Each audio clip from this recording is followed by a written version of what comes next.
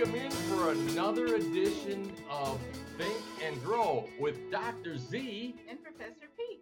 Today we are super fortunate to have with us author Rex Stevens. He's going to be talking, this is a booking it segment, right? We got all these different segments, you guys. And he's going to be talking all about his book. Rex. Hold it up there for us, Rex. Rex Steven. Life on Your Terms. Rex Is it Start Winning Life on Your Terms? Or is It's it Life on Your Terms, Create the Life You Want by me, Rex Steven Sikes. The Rex Steven Okay, Sikes. so it's Life on Your Terms, not Start Winning Life on. Okay, got it. No, it's just Start Winning is at the top. Yeah, that's awesome. Start winning, because your book, Rex, I've gone through and read it. I've highlighted a lot of stuff because that's what I do. I highlight stuff. And there's a ton of things in there that I went ahead and highlighted. And I like that you've initiated repetition is the mother of skill. Do you want to go in and start telling us about the book? Do you want to give us your acting, you're an actor and you're this and you're that? Why don't you tell us a little bit about yourself before we get cooking here? All right. Okay, so I am an actor and a filmmaker in movies and TV and live, streaming. I'm a TV host, a podcast host. I've been a host of lots of film festivals and different shows. And I'm an author, a speaker, trainer, presenter. And the book that I wrote, Life on Your Terms, Create the Life That You Want, is essentially a step-by-step discovery process where I guide people through simple principles and practices that you can put or implement, immediately, bit by bit, and claim back your life and get the kind of results that you want. A lot of people are stuck and they don't know how to get unstuck, or they say, I have these limitations or these problems, so they want to overcome them. Well, that's part of what the book is about. The other part of the book is about thriving and doing really well and living the kind of life and creating the kind of life that you want to have. And my news is this: you are infinite potential, your infinite possibilities, and your infinite resourcefulness. And most people live far beneath that and don't understand how. And they go, I'm trying the law of attraction and I can't make it work. And I don't. Well, it's always working. You're just not aiming it in the right way or directing it in the right way. And I show you how to do that in the book. So it's like a roadmap for success, a blueprint, a process, a procedure that you can use, and it is definitely been meant to study, not just read like a novel. Totally, yeah. Like I said, excuse me, I went through the whole book, and we have it here on the Kindle. Yes, we do have it. I don't know how well you can see it, but we've got it on the Kindle, and I've gone through and I've highlighted a lot of stuff.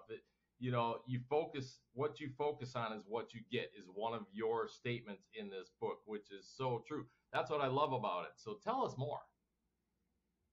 Well, I started, when I was a kid, I wanted to be a mystic. I was about 6 years old and I had been raised Catholic, and I saw a priest with all the pomp and circumstance, and it was in Latin and nobody understood anything. And so it was like, wow, there's some mystical connection with God. I wanted to be a mystic, and I also wanted to be an actor. And two things I've accomplished in my life. But I asked my mom to read books to me, and we had things like Khalil Gibran, the Bhagavad Gita, Napoleon Hill, and Magic of Believing, and other kinds of books. And so she started reading those, and we did this a daily or a nightly kind of reading, rather. And around the age of 11, I started reading, Think and Grow Rich on my own. I've been reading it every day of my life, with the exception of maybe about a year and a half. Wow. And as well as some other books. And I teach it. I made a study of it. I teach the principles of Napoleon Hill, and I've got a book study going right now. I'm starting another one shortly, which is a deep dive into the principles, again, and practices, the methods that you can use to change your life. The first and foremost thing that people need to do is learn how to direct their focus and to stay focused. Many people are scattered. They try things and they quit. They give up, and they don't learn how to do anything really well. If you wanted to be a juggler, for example, you have to keep juggling until you get really good at it, or until you go as far as you can go or want to go. But if you become a juggler or a pianist or anything, it's a lifelong process. It doesn't end. It just, you get to a point where it becomes natural habit for you, and then you continue to excel as long as you stick with it. Like bike riding, once you know how to ride a bike, you can hop on a bike at any time in your life. Even if you've ridden for 40 years, then you can pretty much ride it. It might be a little shaky at first, but after a while, a short while, you'll be right back where you were.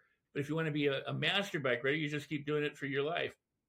So my goal has been to help people connect with their resources, their opportunities and possibilities, and make their lives what they want. And that came from my life and the different things that we don't need to go in here. It's in the book, but it's a very practical how-to book for how do you manifest. And here's the thing: if you want to manifest, you need to become the kind of person for whom manifesting is easy.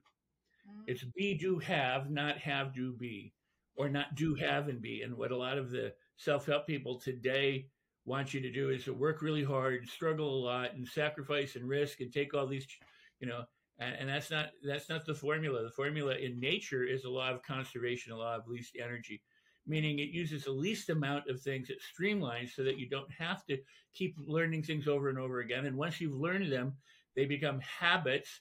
So you want to learn good habits, not the bad habits, which most of us grew up with. And those bad habits we grew up with can be transformed and changed into good habits, but they're all useful in some context. So it's preserving all of the good and adding to that. Yeah. But the very first thing, and there's a saying out there, and I've changed it just a little bit. Mm-hmm. They say the journey of 1,000 steps, the journey of 1,000 miles begins with the first step. Right. And I disagree. The journey of 1,000 miles begins with the first step here. You have to decide to go on the journey. Yeah.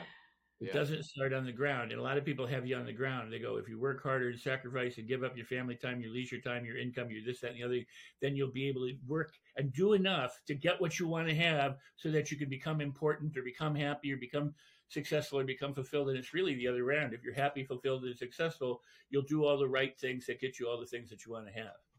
Well, that's interesting because you talk about beliefs and you say that beliefs and feelings matter. And so I like that you talk about beliefs and feelings.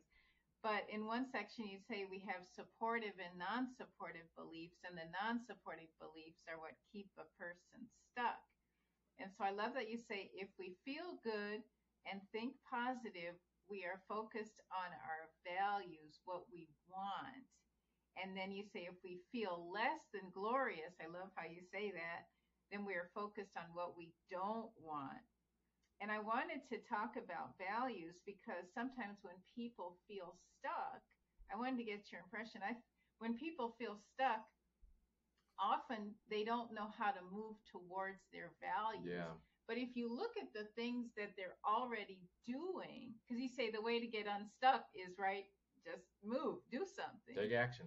Right. So if you look at the things that people are already doing, even while they feel stuck, the things that they are doing are still related back to their values. So I wanted to get your idea about that in terms of being stuck. Well, they could be. I mean, in other words, values. A simple definition of values is they are elements, for lack of a better term, because they're not things necessarily. They're mindsets, they're heart sets. They could be things like family. Family's not really a thing. We sometimes treat it like that, but it's family. It's the importance of connection. It's the relationships that we have with our blood versus the relationships we have with people who are, not related to us by blood. So no, that's just a family thing. That's a family thing, Rex. Right, but exactly. But the point being is that it's what you put your time, money, energy, and effort into attaining for yourself and or loved ones. So for some people, their greatest value might be money. They think, boy, if we just had enough money, then everything else would fall in place. For another, it might be family. I just love family. I love the connection. I love this. And if they just have that, or it could be helping other people might be the most important thing. Or if, it could be learning something. They could be learners. It could be freedom, and so these are going to be expressed in different ways. Could be fun. Some people just want to have fun. The most important thing in their life is to have leisure time and fun and to be able to hang out. So that will all, and to the extent that they're successful in investing their time, money, and energy and effort into making those occur the way they'd like them to occur, you can say, well, they're doing right. Napoleon Hill had another way of putting it. He said you have to have a definite chief aim or a purpose. Yeah. That certainly can be a value. But he said that it's not enough to just know what you want, because he said, like, you can't wish for money and get money. Money doesn't respond to wishes. It has to become a white hot obsession. You have to be, your own DNA, every fiber and every muscle and every cell of your body has to be dedicated toward the accumulation and retention of money. If you want to have money, is what he said. But that can be happiness, it could be spirituality, it could be relationships, it could be fun, it could be leisure, it could be any of the other values. For some people, their definite chief aim is getting a new house or having a different career or, getting a car or feeling important or accumulating power so that they can lord it over others or accumulating power so that they can govern their own life successfully. So it manifests in many different ways. Probably one of the more important questions a person can ask themselves is what's important to me? And then what's important to me about that? And then what's important to me about that? Or why is that important to me? Because as they go through that process, they'll get more and more clarity about what it is, because it's like there's a ladder almost. Some values are down here and some are in the middle and some are at the top. And so, and then some people talk about this notion of core values. And, you can get to the point where it's like alphabet soup. You've got just too many things in there and you can't really read any of them. You're sitting there trying to be, distinctions are useful if they're small. It's kind of like if you have 112 ways of doing something, you're never going to do. It's like your cable. Yeah. You got 400 channels, but you watch 10 maybe at the best. Right. And at the 10, you watch 3 shows, or something like that. So it's not the number of things that you have. It's not the quantity. It's the quality. So for anybody, they can look into their values and what's truly important to them. And if they decide, again, the journey of 1,000 miles begins with a decision. If they decide to be responsible and accountable and say, you know what, no matter what happens, I'm the one, the buck stops here. I'm going to make this happen. And I'm going to do this and pursue this. And I'm not going to quit. Because if you quit, you quit. If I want to be a juggler and I juggle and I go, oh, that's too hard, I'm not going to do that anymore, I'm never going to be a juggler. Right. But if I keep doing it, eventually I'm going to drop the balls a lot less. I'll still drop them. I mean, part of juggling is dropping balls. Right. So if you know these kinds of things, you're far ahead of the game. You don't want to put pressure on yourself in an unreasonable fashion, but you want to put enough positive stress on yourself that you keep moving forward positively, that you're drawn toward what it is that's important to you and pushed towards not having. If you don't have it, you're missing out. So it's really creating this kind of inner tension that gets you to move away from being stuck into what it is that you want that is fulfilling, and understand that the way that you be fulfilled most is to start now assuming that you're fulfilled and then reverse engineer it. Yeah. I want to touch on one thing early on, just at the end of chapter 2 here. You bolded it. The question is more important than the answer. I think that is so important, because when you start asking the best questions, the focus questions, when you dial it in, when you put yourself under that microscope, that's when you have an opportunity to really look at yourself. Like you said earlier, you're talking about be responsible, take responsibility, all these different things. But when you take an honest, hard look, and it may take, having a coach like Dr. Z here or somebody else, like, your courses that you offer, all these different things that are out there for us, that's when you really have a chance to get somewhere. But when you do that self-assessment, start asking those powerful questions, man, things are going to change. Well, I write about some of it in the book. I created something called directed questions back in the early 80s. And really what that was about was I discovered through a series of crises in my life, and I write about the crisis. I actually locked myself in an apartment for a little over 6 weeks. And during the first part, I used hypnosis, I used affirmations, I used, visualization to try and, figure out what was going on. And I was going like, why did this happen to me? And why am I such a schmuck? And how come nothing ever works out right? And, how long is this going to take? And about 3 weeks into it, I realized I didn't want to know any of those answers. Yeah. I wanted to know how I could be better, what would make the difference, how soon I could get out and do the kinds of things I wanted to do, and how life could be wonderful and grand again, as opposed to, not. And so I realized at a certain point that how you ask, what you ask, is crucial to what you get. Right. If I say, hey, where'd you get your shirt? You can tell me. You might know the answer. You can say, I don't remember, or it was a gift, or, and that's not really very useful. Yeah. I mean, you're an answer. If I say, what's the capital of, Wisconsin, you can go and tell me the answer. That's not very useful. I mean, you got an answer, and then the brain goes, okay, we're done. But if you ask a question you don't know the answer to, like how much fun could I have today? You Yeah. consciously can say, I'm not going to have any fun. I choose not to have fun. Nothing, no matter what comes along, I'm not going to have fun. Or you can say, I'm going to have lots of fun. Or you say, I have no clue. But what you want to do is you want to aim your mind in a way that continues to work for you. For example, there's what's called the tip of the tongue phenomenon, and it uses what's called transderivational search, which means that the brain looks for stuff by association. So if you ask, why am I such an idiot? Your brain will say, well, because, when you were 4 years old, you stuck your head in the toaster. Your parents weren't, very good to you. You didn't go to the right schools. You never had the right breaks, and it'll just keep giving you on and on and on bad answers. And for many people, that's what they do a lot of. And so it's harder for them to say, how come I'm so brilliant, or in how many different ways am I wonderful? Because they don't ask that question. They're so used to asking, why am I an idiot? Why am I stupid? How come nothing works out? Why how come I'm broke? I never have any money. When so why am I such a loser? Well, right. But the more you do something, the more of a habit it becomes. And the more of a habit it is, the more natural, it's in your comfort zone. It's in your wheelhouse. So, it feels normal for you to do it. You do it without awareness. It's automatic and reliable. When you start a new habit, it's going to seem uncomfortable. It's going to seem different. It's going to be awkward. Just like when you started to ride a bike for the first time, it wasn't that easy. Or when you try and juggle, it's not that easy. Or when you tried to drive a car, it wasn't that easy. Or anything you really try and do. Playing basketball or a sport or golfing isn't that easy at first. That's why the saying, anything worth doing well is worth doing poorly to begin with, because it's going to be poor. There is beginner's luck sometimes, but essentially. Anyway, the point is this. You don't want to know the answer. You want to send your brain in a direction to pick up the kinds of different classes of experience and behaviors and feelings and things that will add to you, not give you an answer and then stop. So the tip of the tongue phenomenon is, I go, there's this musician. He does these corny songs. He's out there. He plays, oh, God, I can't think of his name. What is it? He's got long hair. He's been doing this forever. And I push it. I can't get it. So I go, you know what? Forget it. It'll come to me someday. And then it either comes in the next couple of minutes, the next couple of hours, or the next couple of days, whatever.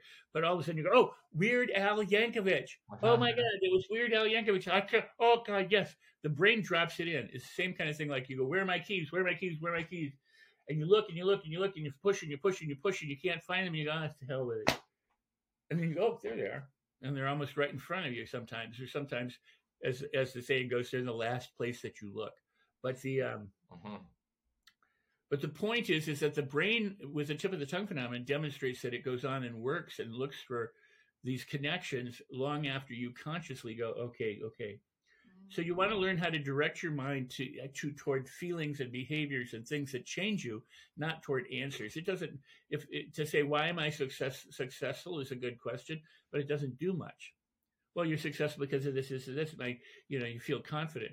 But if you said, how many different ways can I discover how successful I am in these given areas that I don't know yet, but if I did, would add, all sorts of juice and jazz and goodness to my life, then you're starting to explore realms that you can begin to feel, successful in and move successfully in, as opposed to just getting the answer, well, you're successful because you've made money, or you're successful because, you created a business, So the answer is never as important.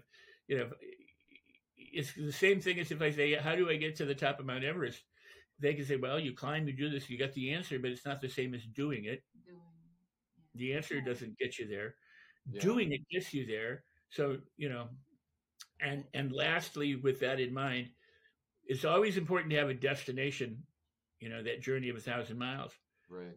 But you could die before you get to the destination. So it's not the destination that's so important. It's how you get to the destination, so that every day, every moment is magical and miraculous and magnificent and, and memorable, so that you're enjoying life while you move along. And then if you don't get to your destination, you're still having a great time. And if you do get to your destination, voila, you made it and you had a good time. Why suffer, fret, sacrifice, give up your leisure time, your family, your health, and all that stuff, only to get there and then go, you know what? This isn't that cool. Yeah. Be careful. There are a lot of people who acquire lots of stuff, and I get called in by billionaires and millionaires all the time. And they go, look, I got everything I could ever want and what you could want and everything else, that I'm stuck. I'm unhappy. What's wrong? Well, and it's interesting because in the next chapter, you talk about the self-sabotage. And so, it's interesting going back to values. So I coach doctors, and I notice a lot of them, they're very, structured and predictability, like those types of things are very important to them. And one of the women I remember I was talking to, I said, "You're a planner." She goes, "Yes." She's like, "I am a planner." Like, she totally identified with that. But what would happen is when she would get stressed at work, she would eat off plan. She would like throw it out the window. And I said, "Isn't that so interesting? You identify as a planner, and that's like your superpower, but then you're throwing it away for food because you're stressed out." Yeah. And so, yeah. So can you talk about this self-sabotage? You said it doesn't exist, or Well, you do what you've learned to do, and you learn to do what you do in good times. yeah. You could call that you're anchored to it, or it's a process. It's an automatic, reliable habit. Your brain can only do what it's learned to do. It can't do it. It can't. It's like your computer can't do. Your computer can't fix your car. If it's been programmed to do word processing, it's never going to be able to fix your car. But it can do the word processing. So depending on what your brain has learned to do is what you get back. And what a lot of people have learned to do is be very self-critical. They learn to feel bad around all sorts of different topics and situations and circumstances in their life. In the old days, a bear might chase them in the woods and they would be afraid. Now somebody raises an eyebrow and they go, "Oh, that person's looking at me weird."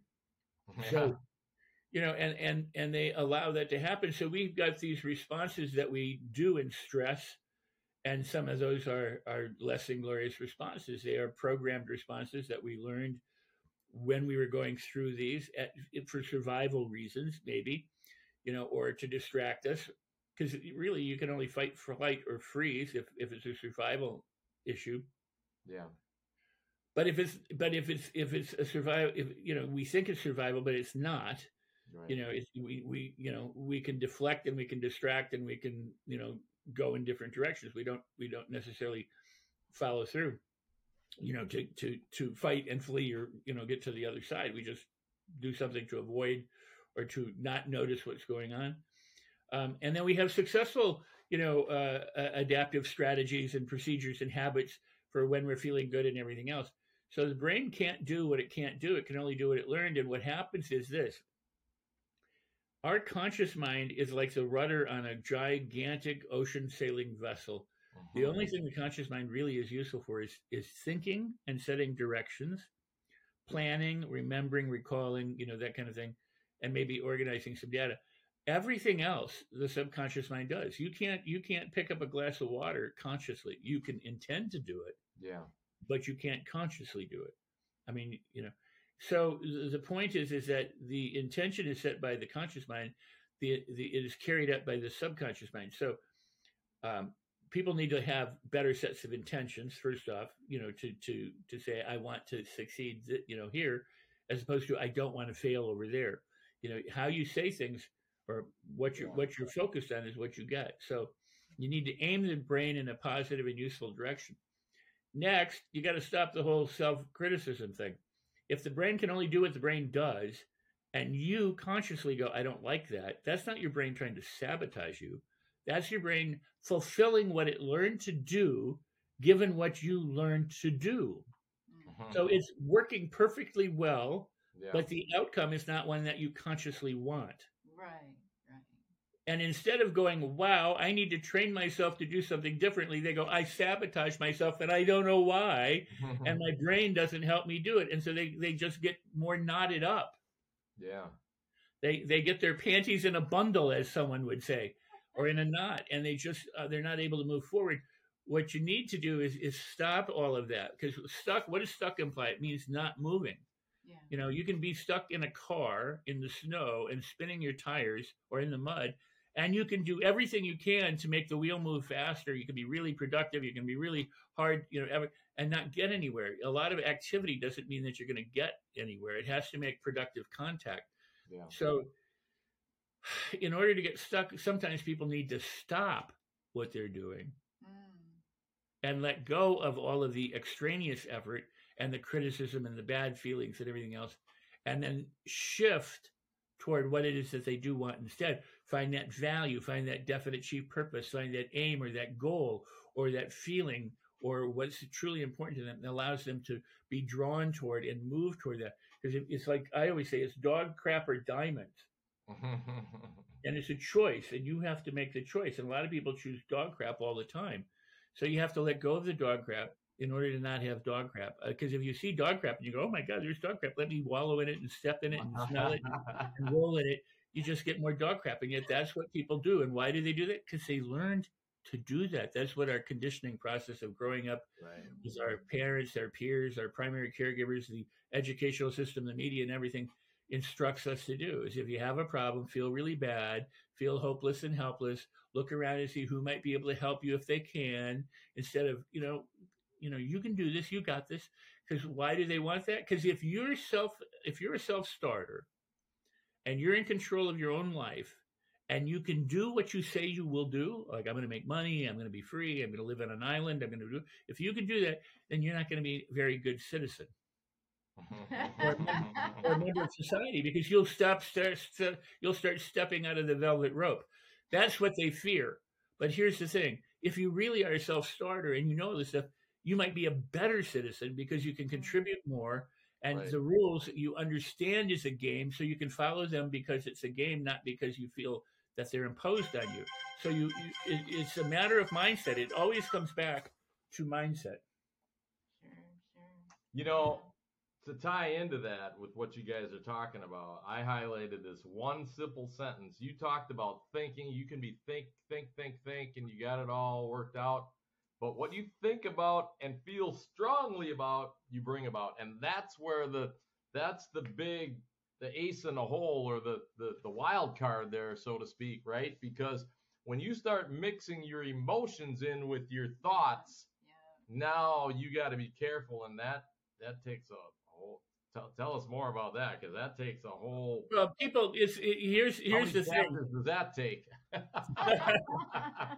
here's the thing, if you want to manifest goodness, you need to think positively and optimistically and feel good. And if you want to manifest crap, you need to think not so positively or less than gloriously or negatively and feel less than good or less than glorious or feel bad, right? And it sounds like that's something that people, okay, so if I want to make this work, here's what I need to do. You're already doing it. When people go, damn it, where are my keys? They are responding angrily to a thought, and that's keeping them where they are. I'm such an idiot. That's an affirmation. Yeah. And it's done with powerful emotion. You can say, I'm such a brilliant thinker. I am free. I can create my goodness. I love life. I mean, you can, it's just what you choose to put your energy into, dog crap or diamonds again. And most people, again, they're trained, conditioned, and out of habit, get angry and upset and frustrated about all sorts of things, and they continue to perpetuate all the stuff they don't want. And then they go, oh, but I'm going to start applying the law of attraction. And then they find that it's kind of uncomfortable because it's not what they're used to. So it feels awkward and weird. And it's like dropping balls. And so after a while, they go, I've tried it. In fact, I've tried everything. Some people are so proud. Nobody can try everything. I've not tried everything. Have you tried all the foods in the world that there are? No. Have you tried all the different forms of exercise? Have you experienced all the different forms of money there is, currency? No. They'll go, I've tried everything to change. No, they haven't. They just think they have. It's like the person who says, I haven't slept in 20 years. Of course you have. Oh, stop being so dramatic. But wait, but this brings me up, because you say, like, how can you transform yourself so you can enjoy the better things? And you say, see bad things as a blessing. Yeah. Negative feelings are blessings that help you turn your attention to the positive. Yep. Bad events help you focus your thoughts and beliefs. And I want you to talk about acting, because I see that there's correlations with that, with acting. And you said you've played the villain, you've played murderers and a rapist, but then you've also played the good guy. So how do you navigate through that? Because I think that's really a powerful tool. Well, it's a great question, and I've never played the good guy as much as I played the bad guy. So, but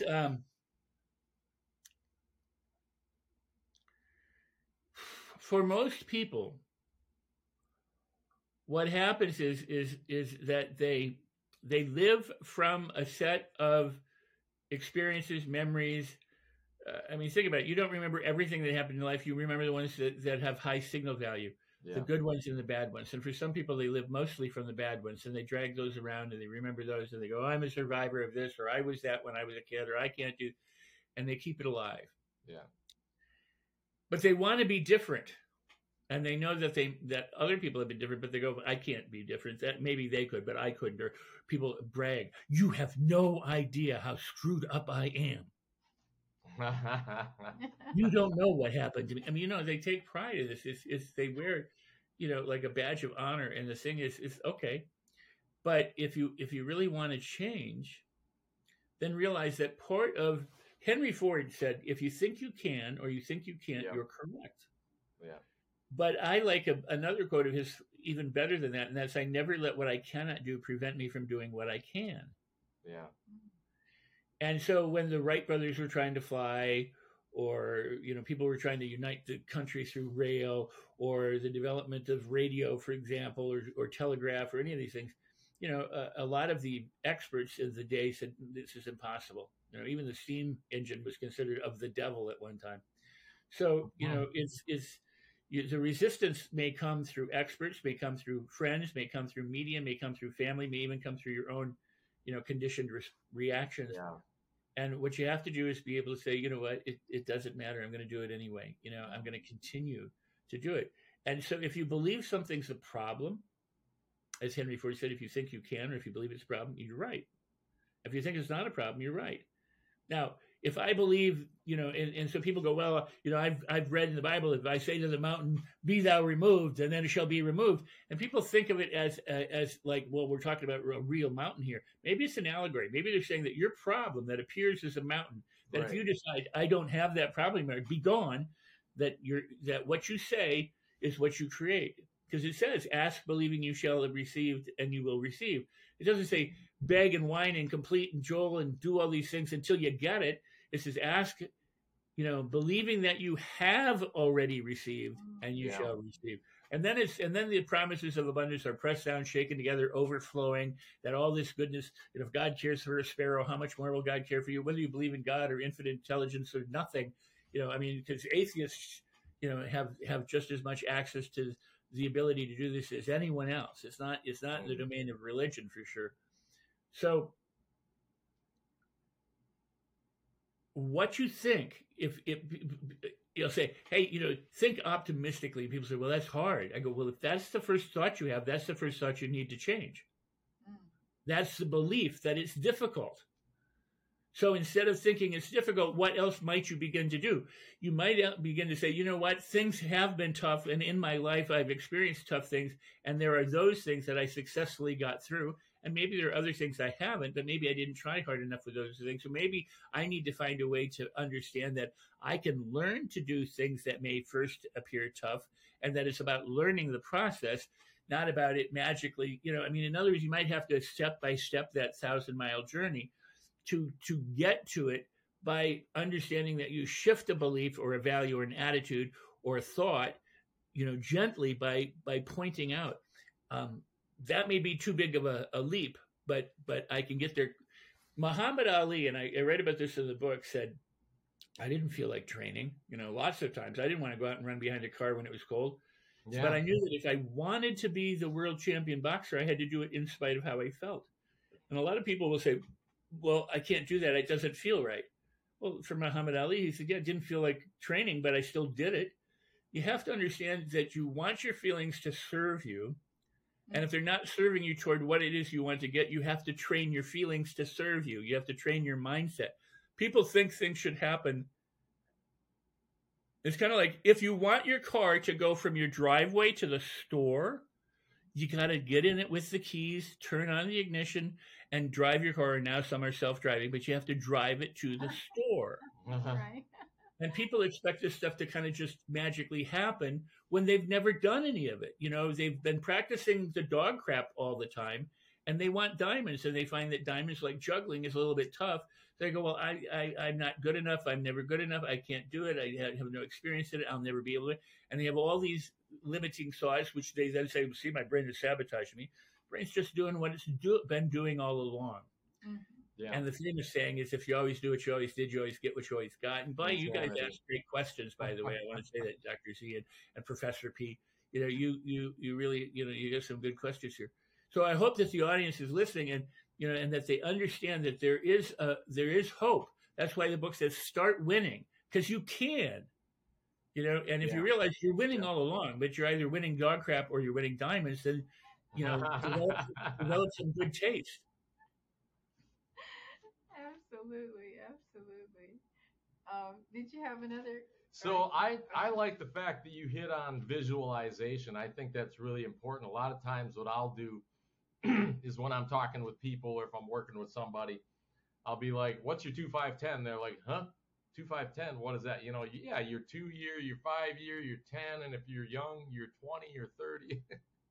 When you get a little older, it's like, man, I don't have that goal anymore. I'm going to be dead soon. No, but I think it's so important. And Zelda and I have been doing this since way before we started doing any coaching or anything. We talked about, I'm like, well, let's see where we're at in 2 years. And then let's think about where we're going to be at in 5 and 10. And I think it's so powerful. And talk about that. I want to tell you something that I used to talk about in the 90s. Back in the 70s, actually, I found a pamphlet, somewhere, and I bought it, and turned out to be a guy. His last name was Orr, Leonard Orr, and it was a book on immortality. And I started to read it, and I went, "Oh, this is horse crap," and I threw it in a drawer. There are mystics walking around the world who are ancient. They're around forever. They're, that kind of thing. I'm like, yeah, right, whatever. I don't want anything that smacks of this kind of, hocus pocus, miraculous kind of stuff. I'm looking for stuff that's practical. Well, years later, I was moving and I found this thing and I read it. And I don't remember. I mean, I can kind of get the gist of it, but it's the one thing that I remember more than anything else that stood out from this that transformed my thinking at the time. Was he said, some people fall out of an airplane. In fact, I had a friend who fell out of an airplane and survived. Wow. Mile in the sky, she hit the ground, parachute didn't open, and she lived. Wow. So, and walked away. I mean, she was in the hospital, but she didn't, So, and other people walking through the living room trip over the carpet and die. Yeah. And hit their head down. And the question that he asked was, what's a good height to die from? And I went, oh, my God.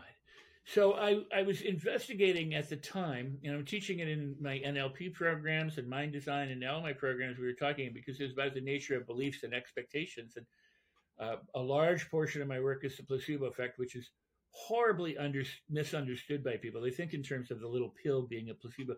It's not that. It's the power of the effect of your beliefs, what you can cause or what causes you.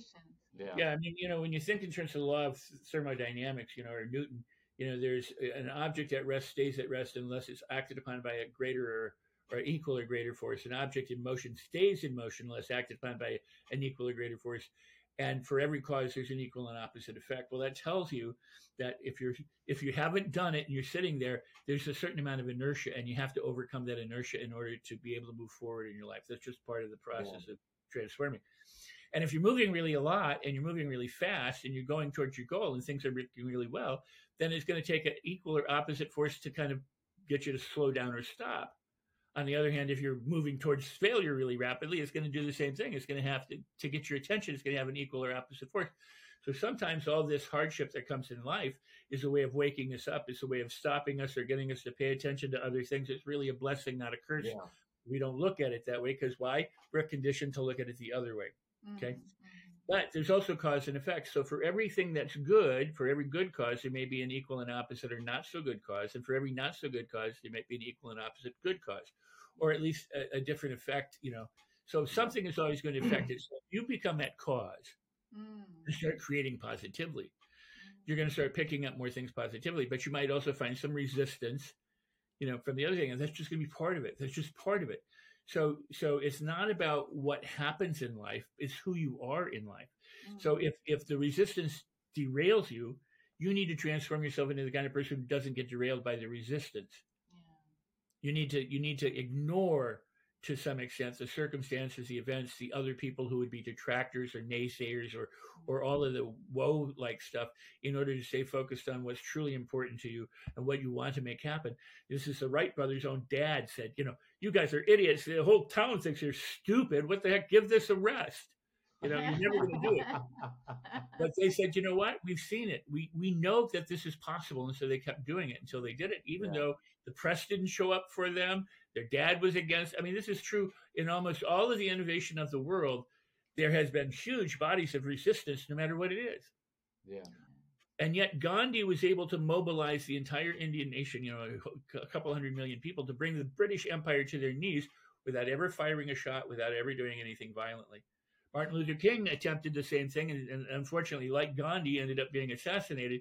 And we're still in that struggle because a lot of us think violence is the answer. We Right. don't have the same mindset that Gandhi or King had. So, we're having some problems. But at any rate, they discovered back in the 90s that there were rats that they could keep alive for 12 years. This sounds weird, but the equivalent of that was that a human living that long would live 100 or 200,000 years. Wow.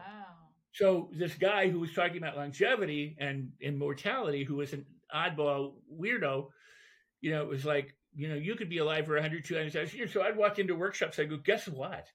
They have rats now that are living 12 years. That's the human equivalent of 100, 200,000 years. Who wants to live 100,000 years? I do. And hardly anyone would raise their hand. And I go, you can still live 100,000 years. I mean, imagine if you could go back 100,000 years, what you would see. 200,000 years. Go back, and they go, no, you got to rest. I'm tired. I'm like, what kind of life are you living? Why do you assume? Am I 25 or am I 80? Right. But, when you said, if you're older, 5, 10, 20 kind of thing, what if you were older? You said, you're 80 years old and you say, my 50-year plan is this. Now, you may not make 50 years, but that old saying, better to aim at Pluto than at the moon? Because if you fall short of Pluto, you might get to say Saturn. You'll get further than you would have if you just aimed to the moon. So maybe, even no matter how old you are, you have to have something to live for, something to go. And if you're interrupted along the way, you're interrupted along the way. But at least, again, how you journey is what's important. Now, I like this part here. You said, when you think about it and you don't feel good or you're doubtful that you can make it happen, it only means your dream is too big for you to presently believe.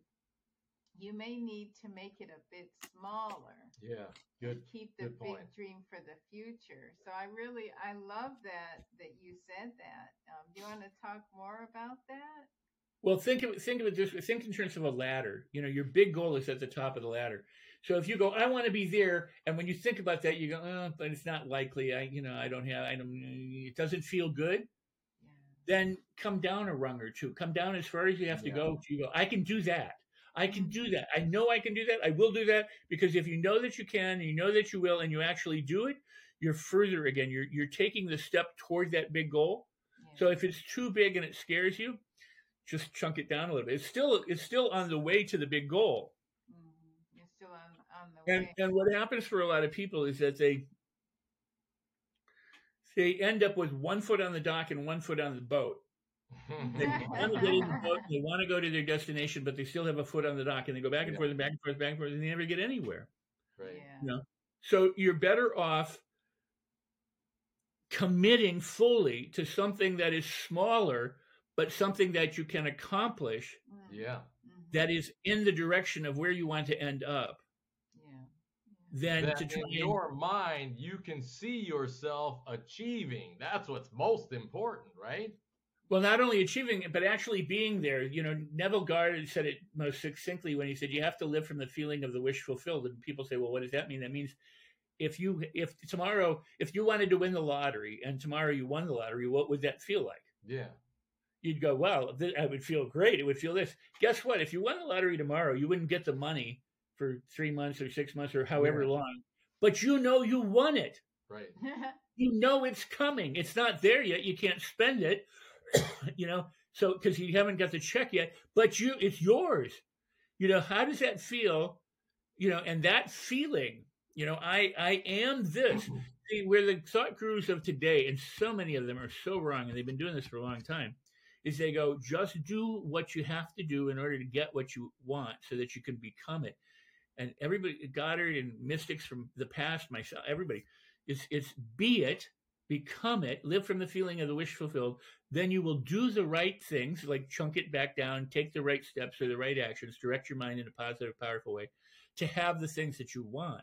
Mm-hmm. But what do the thought leaders do? They show themselves in front of a jet. They show you in front of the, in the hot tub on the back of the yacht, or the sailing vessel. They show you, in front of the mansion with the big cars. And they go, look at me. I got all these things. Don't you want this too? Well, if you work really hard and struggle and do this kind of stuff, then you can have that. And then you'll feel important. You'll be a millionaire. It's delaying it in order of the pursuit.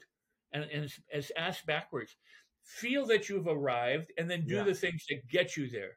Yep. You can't feel like you arrived and then just sit back and do nothing.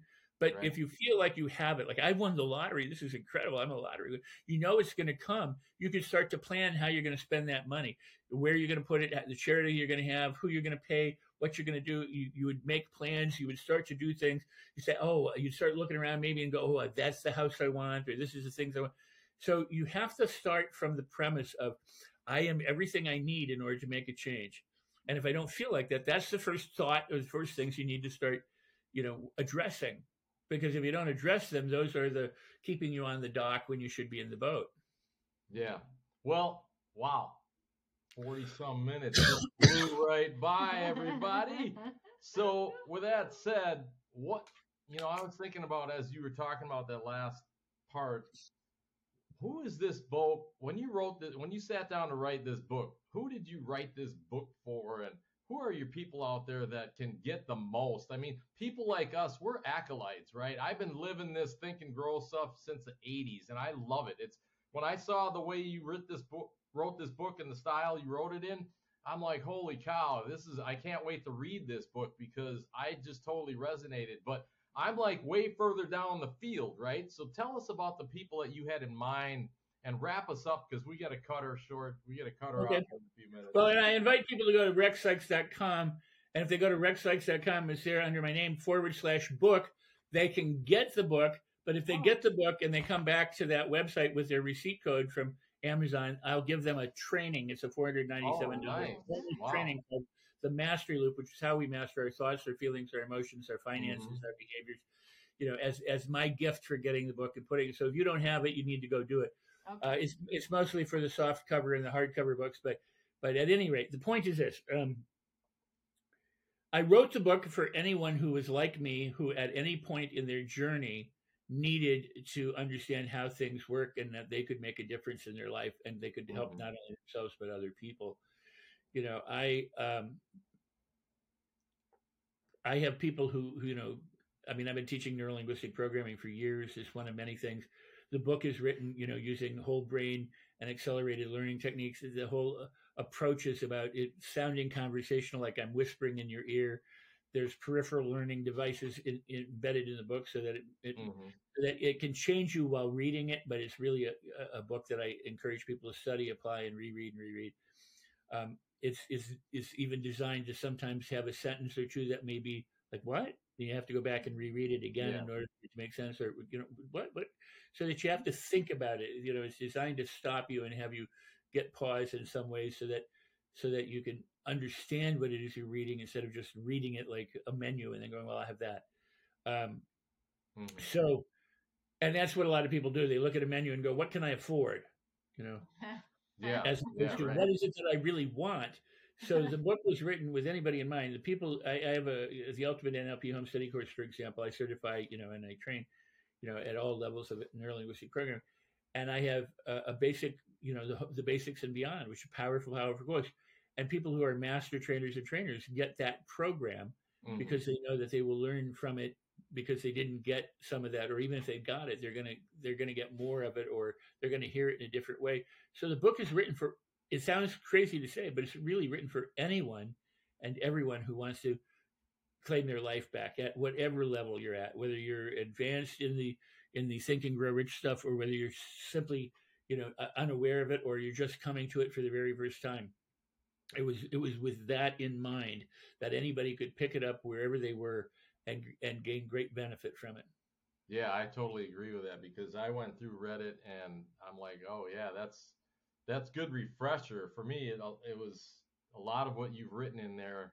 I've heard a lot of that kind of stuff, because I've been, working with this type of self-help stuff for probably, 30 years now or longer. And I'm like, oh yeah, it's great to hear it again over and over and over. So yeah. Well, and that is truly the case. It's interesting.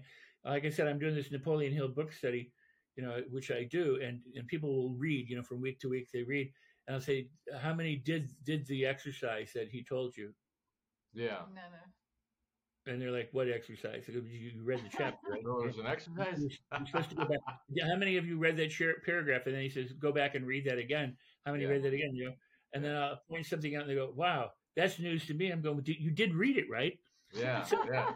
There's a statement that the master, the teacher, the guru, the lesson, the learning, the teaching appears when the student is ready. And so whenever the student is ready and you're walking life, there are things I still read, all of Hill's work and other related stuff. I go, wow, that's such a cool sentence. I never thought about it that way before. Right.